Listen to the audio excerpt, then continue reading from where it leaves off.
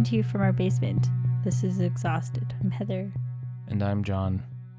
And as a way to instantly date the day which we're recording this, you can listen to this 20 years in the future and find out exactly when it was that we recorded this.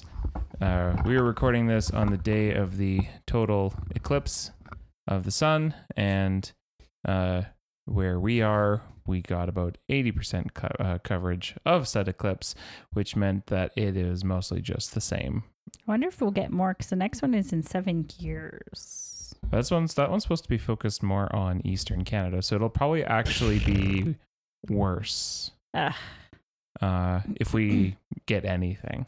Unless we just wanted to fly out to Eastern Canada specifically for the eclipse. I mean, it was kind of cool to see the sky was a bit darker than usual, but it was not so dark that you couldn't see much of anything. Oh, okay, yeah. I was in the basement with the kids. Yeah, it turns out that trying to tell a 2-year-old, give 2-year-old specific instructions that they will follow without question is probably about the stupidest thing you could do. So we decided to just have the kids inside and have a basement day. Yes, and when I went upstairs during, I guess, the peak of it, I didn't really notice anything because I didn't really go out to look at them. I went out, but there wasn't. I didn't look because I didn't have any of the glasses or the pinhole thingies. I went outside. I didn't look up. I looked around at the sky that wasn't, part of the sun. I tried to do the selfie thing and that didn't work. It was kind of neat. And also like a brief reprieve from the hellscape world that we live in. So that was fun. But it was perhaps not what I would have wanted. Although I do have some friends that were in the direct path of the thing and got 100% coverage. And the pictures they sent me were pretty baller. So Oh, cool. Someone at least got to enjoy it. So I'm happy for them. Today we watched an episode of The X-Files called Quagmire, I believe. Mm-hmm. And unlike our hopes and dreams, it had nothing to do with even Rhode Island. No. Let alone Family Guy. Yes, it has to do with what we would call the Ogopogo. Well, so this is an episode about the investigation into a mythical creature like your Loch Ness Monster or your Bigfoot or your Yeti Sasquatch. I was curious if, because this film's in BC, if they were perhaps specifically sort of doing a light coat, like a light change of just some tiny changes to get it to, instead of being Ogopogo, to be something else, which is the local mythical creature to the Okanagan, I believe. But either way, it's sort of your take your mythical creature of choice, and then that's what this episode's about. Do you want to get us started? So it starts off with a guy who's into, I guess, looking into frogs, biologist. He's some kind of specialized biologist. Yeah. And he's taking is he a cop or a forest ranger or some sort of forest guy who works, I'm not sure if he's trying to explain that that his frog population is decreasing and that it is a problem and that they need to be put on an endangered species list. And the forest ranger responds that frogs everywhere are decreasing in population and that your frogs aren't particularly special in that regards because they can't put everyone on the list. And then he responds by saying that the biologist responds by saying that, you can't turn your back on nature or nature will turn its back on you. And I had this weird thought where I hoped that we would be getting a early to mid 90s version of that terrible M. Night Shyamalan movie, The Happening, where the Earth has decided to send killer bees after people to make them kill themselves. Do you remember that? No. It has Mark Wahlberg in it, and essentially, there's the bees disappear, and then the Earth, in revolt of humanity's mistreatment, basically does something in the air that basically causes people to start killing themselves. Oh, okay. I could have probably watched that years ago, but it's really bad. Okay. It is in fact like almost like Flophouse good levels of bad. But this isn't that episode. No. So then, of course, he leaves to go to his car, the Ranger or whatever is. He hears the sound of a beeper, and then when he goes to check it out, he is knocked down and dragged into the water. And then, of course, credits. And that's the credits. When we get back, Mulder and Scully are driving down to investigate, and they have Scully's dog, Queequeg. Have we seen her dog before? We've seen it a few times. She got it from, I guess, one of the cases. Okay. About it, I think an old woman had died or something, and so she took the dog. All right. So with the reasoning being that Mulder wanted to go investigate this forest ranger that disappeared, and apparently there was also a Boy Scout troop leader that had also disappeared in that same area fairly recently, and because he didn't give Scully any time to really prep or anything, she didn't have anyone to look after her dog, and so she brought the dog along with her. Mm-hmm. Do you remember where they start? Well, I remember the tackle or the gift shop or whatever, but I know they went somewhere first. Well, let's start with there's nothing especially complicated about this episode. No. Okay. So they go some point they go into the gift shop, and of course, Mulder is intrigued, thinks it's the Big Blue, the mystical creature. Well, and so he's trying to ask the guy, it's like, hey. Well, and the guy running the store sells a whole bunch of merchandise and very much profits off of the stories and myths that perpetuate. And Scully, of course, notes that, like, you know, the fact that you make money off of these stories means that, like, we can't really trust you if you say you believe them, because it incentivizes you to believe in them. And I think they also run into, and that's when they also run into the photographer. Yes, the local crazy guy. He has a singular obsession that at some point later in the episode, Scully will actually compare this photographer to Mulder, because his interest and obsession is singular and focused and will not be deterred by any reasonable, you know, they just kind of have to let them go do their thing. And he, you know, and his thing is he has a whole bunch of cameras. He's a photographer, and he's obsessed with getting a picture of Big Blue. They also they find the scout leader. And next, yeah, because somebody's fishing, and then he goes into like somewhere. He's like, call the sheriff. We have a floater, and it's just the bottom half of the body. Yeah, that was a bit. I don't remember because essentially the theme of the episode is that like bodies start piling up, and Mulder becomes more convinced that there's a mythical creature monster type dude, and Scully remains unconvinced, and also the sheriff as well. And at a certain point, Mulder wants to close the lake, and he says, well, we don't have the proof to do it, and also we don't have the people to do it, because there's a giant lake and we have 5 people.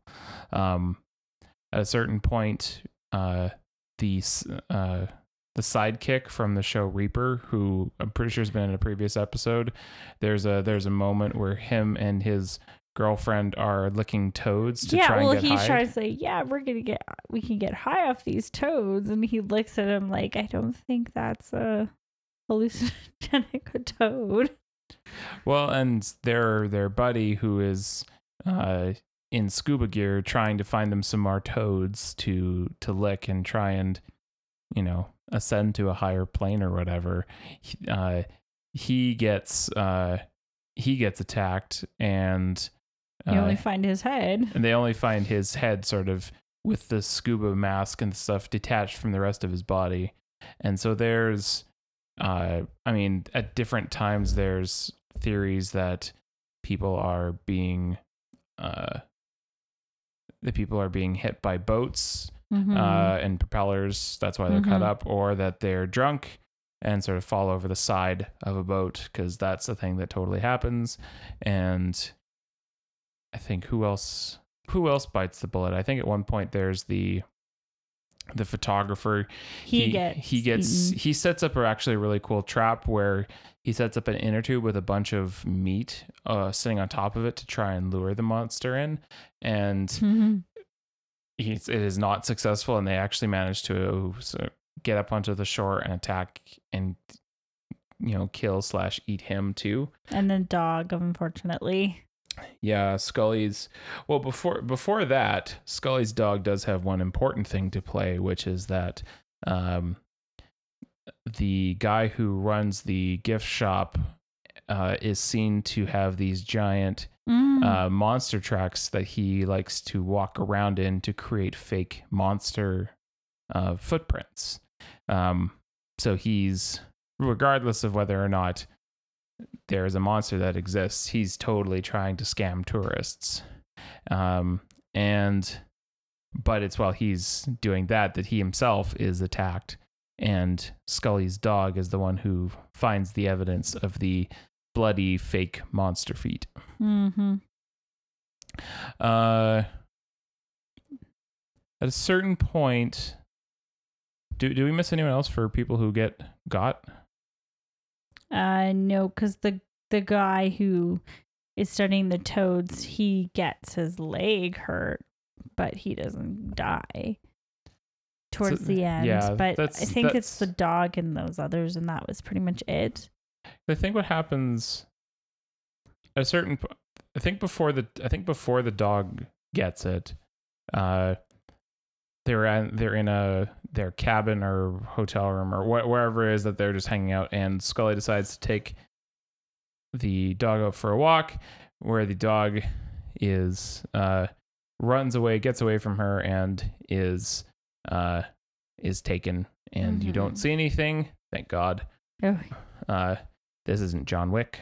But when she gets back, Mulder tries to talk to her about because they went through all the pictures from the photographer, and while they didn't find anything about the monster's location, they did find some stuff about like this various sightings of the monsters. And based on that, he asks Scully to take a boat out with him onto the lake, and where they're going to try and do a sighting.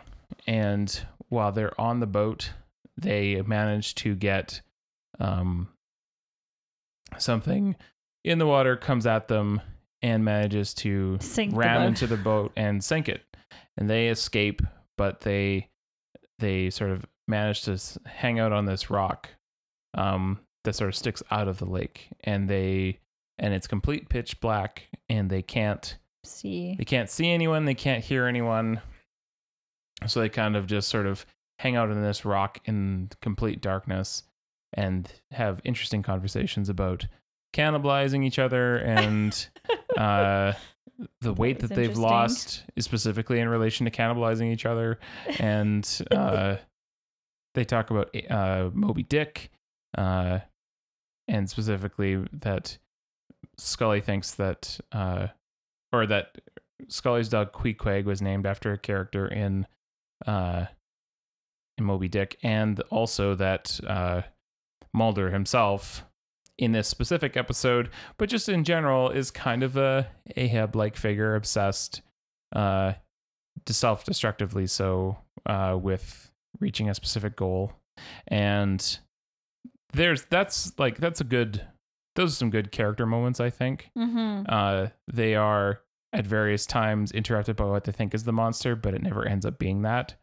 And then the final moment, they're approached by the biologist from the beginning of the episode. He just walks over. He just walks up to them and is like, yeah, the shoreline's like 2 seconds that way. And they're like, oh. Oops. Oops. Did not see that. But on their way, when they get back to the shore, help starts to come, but Mulder presses the biologist on his theory about Big Blue and that he's eating all the frogs, and that's why the frogs are disappearing. And the biologist is having none of this, except that when he leaves, he is himself attacked, and they manage to like stop his bleeding so that he doesn't die. But then Mulder leaves Scully to tend to the biologist's wounds while he goes after the monster himself. And then just starts shooting, and then we find out it's a alligator. Yeah. Or crocodile, whatever. I think he said alligator. Alligator. And then at that moment, I'm like, yes, this does have a Lake Placid kind of vibe to it. Which I liked that movie. So I was like, oh, it was just an alligator. Well, and they talk about that afterwards. The fact that Mulder was vindicated somewhat in the fact that there was something that was trying to eat humans, possibly because there weren't as many frogs, and so like he wasn't crazy. There was something in the water that was eating all these people, and Mulder was able to stop it, so he's a hero. But he did have this sort of romantic idea about trying to catch Big Blue and discovering that it was real. And then as they sort of walk away, the last shot you see in the episode is a shot of the lake, and you see a shot of the Loch Ness equivalent of Big Blue. He just pokes his head out, and you see his limbs. Yeah, you see it. They just show you the monster. It's like he's there, but you're not gonna catch me. And so, aside from this alligator, there is totally that monster, and is just that good at hiding, like Mulder has been claiming this whole time. Heather, how'd you like the episode? It was okay. It's just like, I like the scene with him on the rock. Yes, they're having a moment. It was a good moment. Yes, it was. Yeah, there wasn't that was the surrounding, let's go after the Loch Ness equivalent. Well, I didn't find that interesting. And also I felt just super bad about bringing the dog back just to kill it off. Yeah, it's like, oh, we're going to have the dog and stuff. So, okay, well, the dog can't be in the show anymore. So I mean, just to find a way to get rid of the dog. It's the animal equivalent of someone saying that they're 3 days away from retirement. You know that they're going to die if they say that. It's like, oh, you brought your dog with you?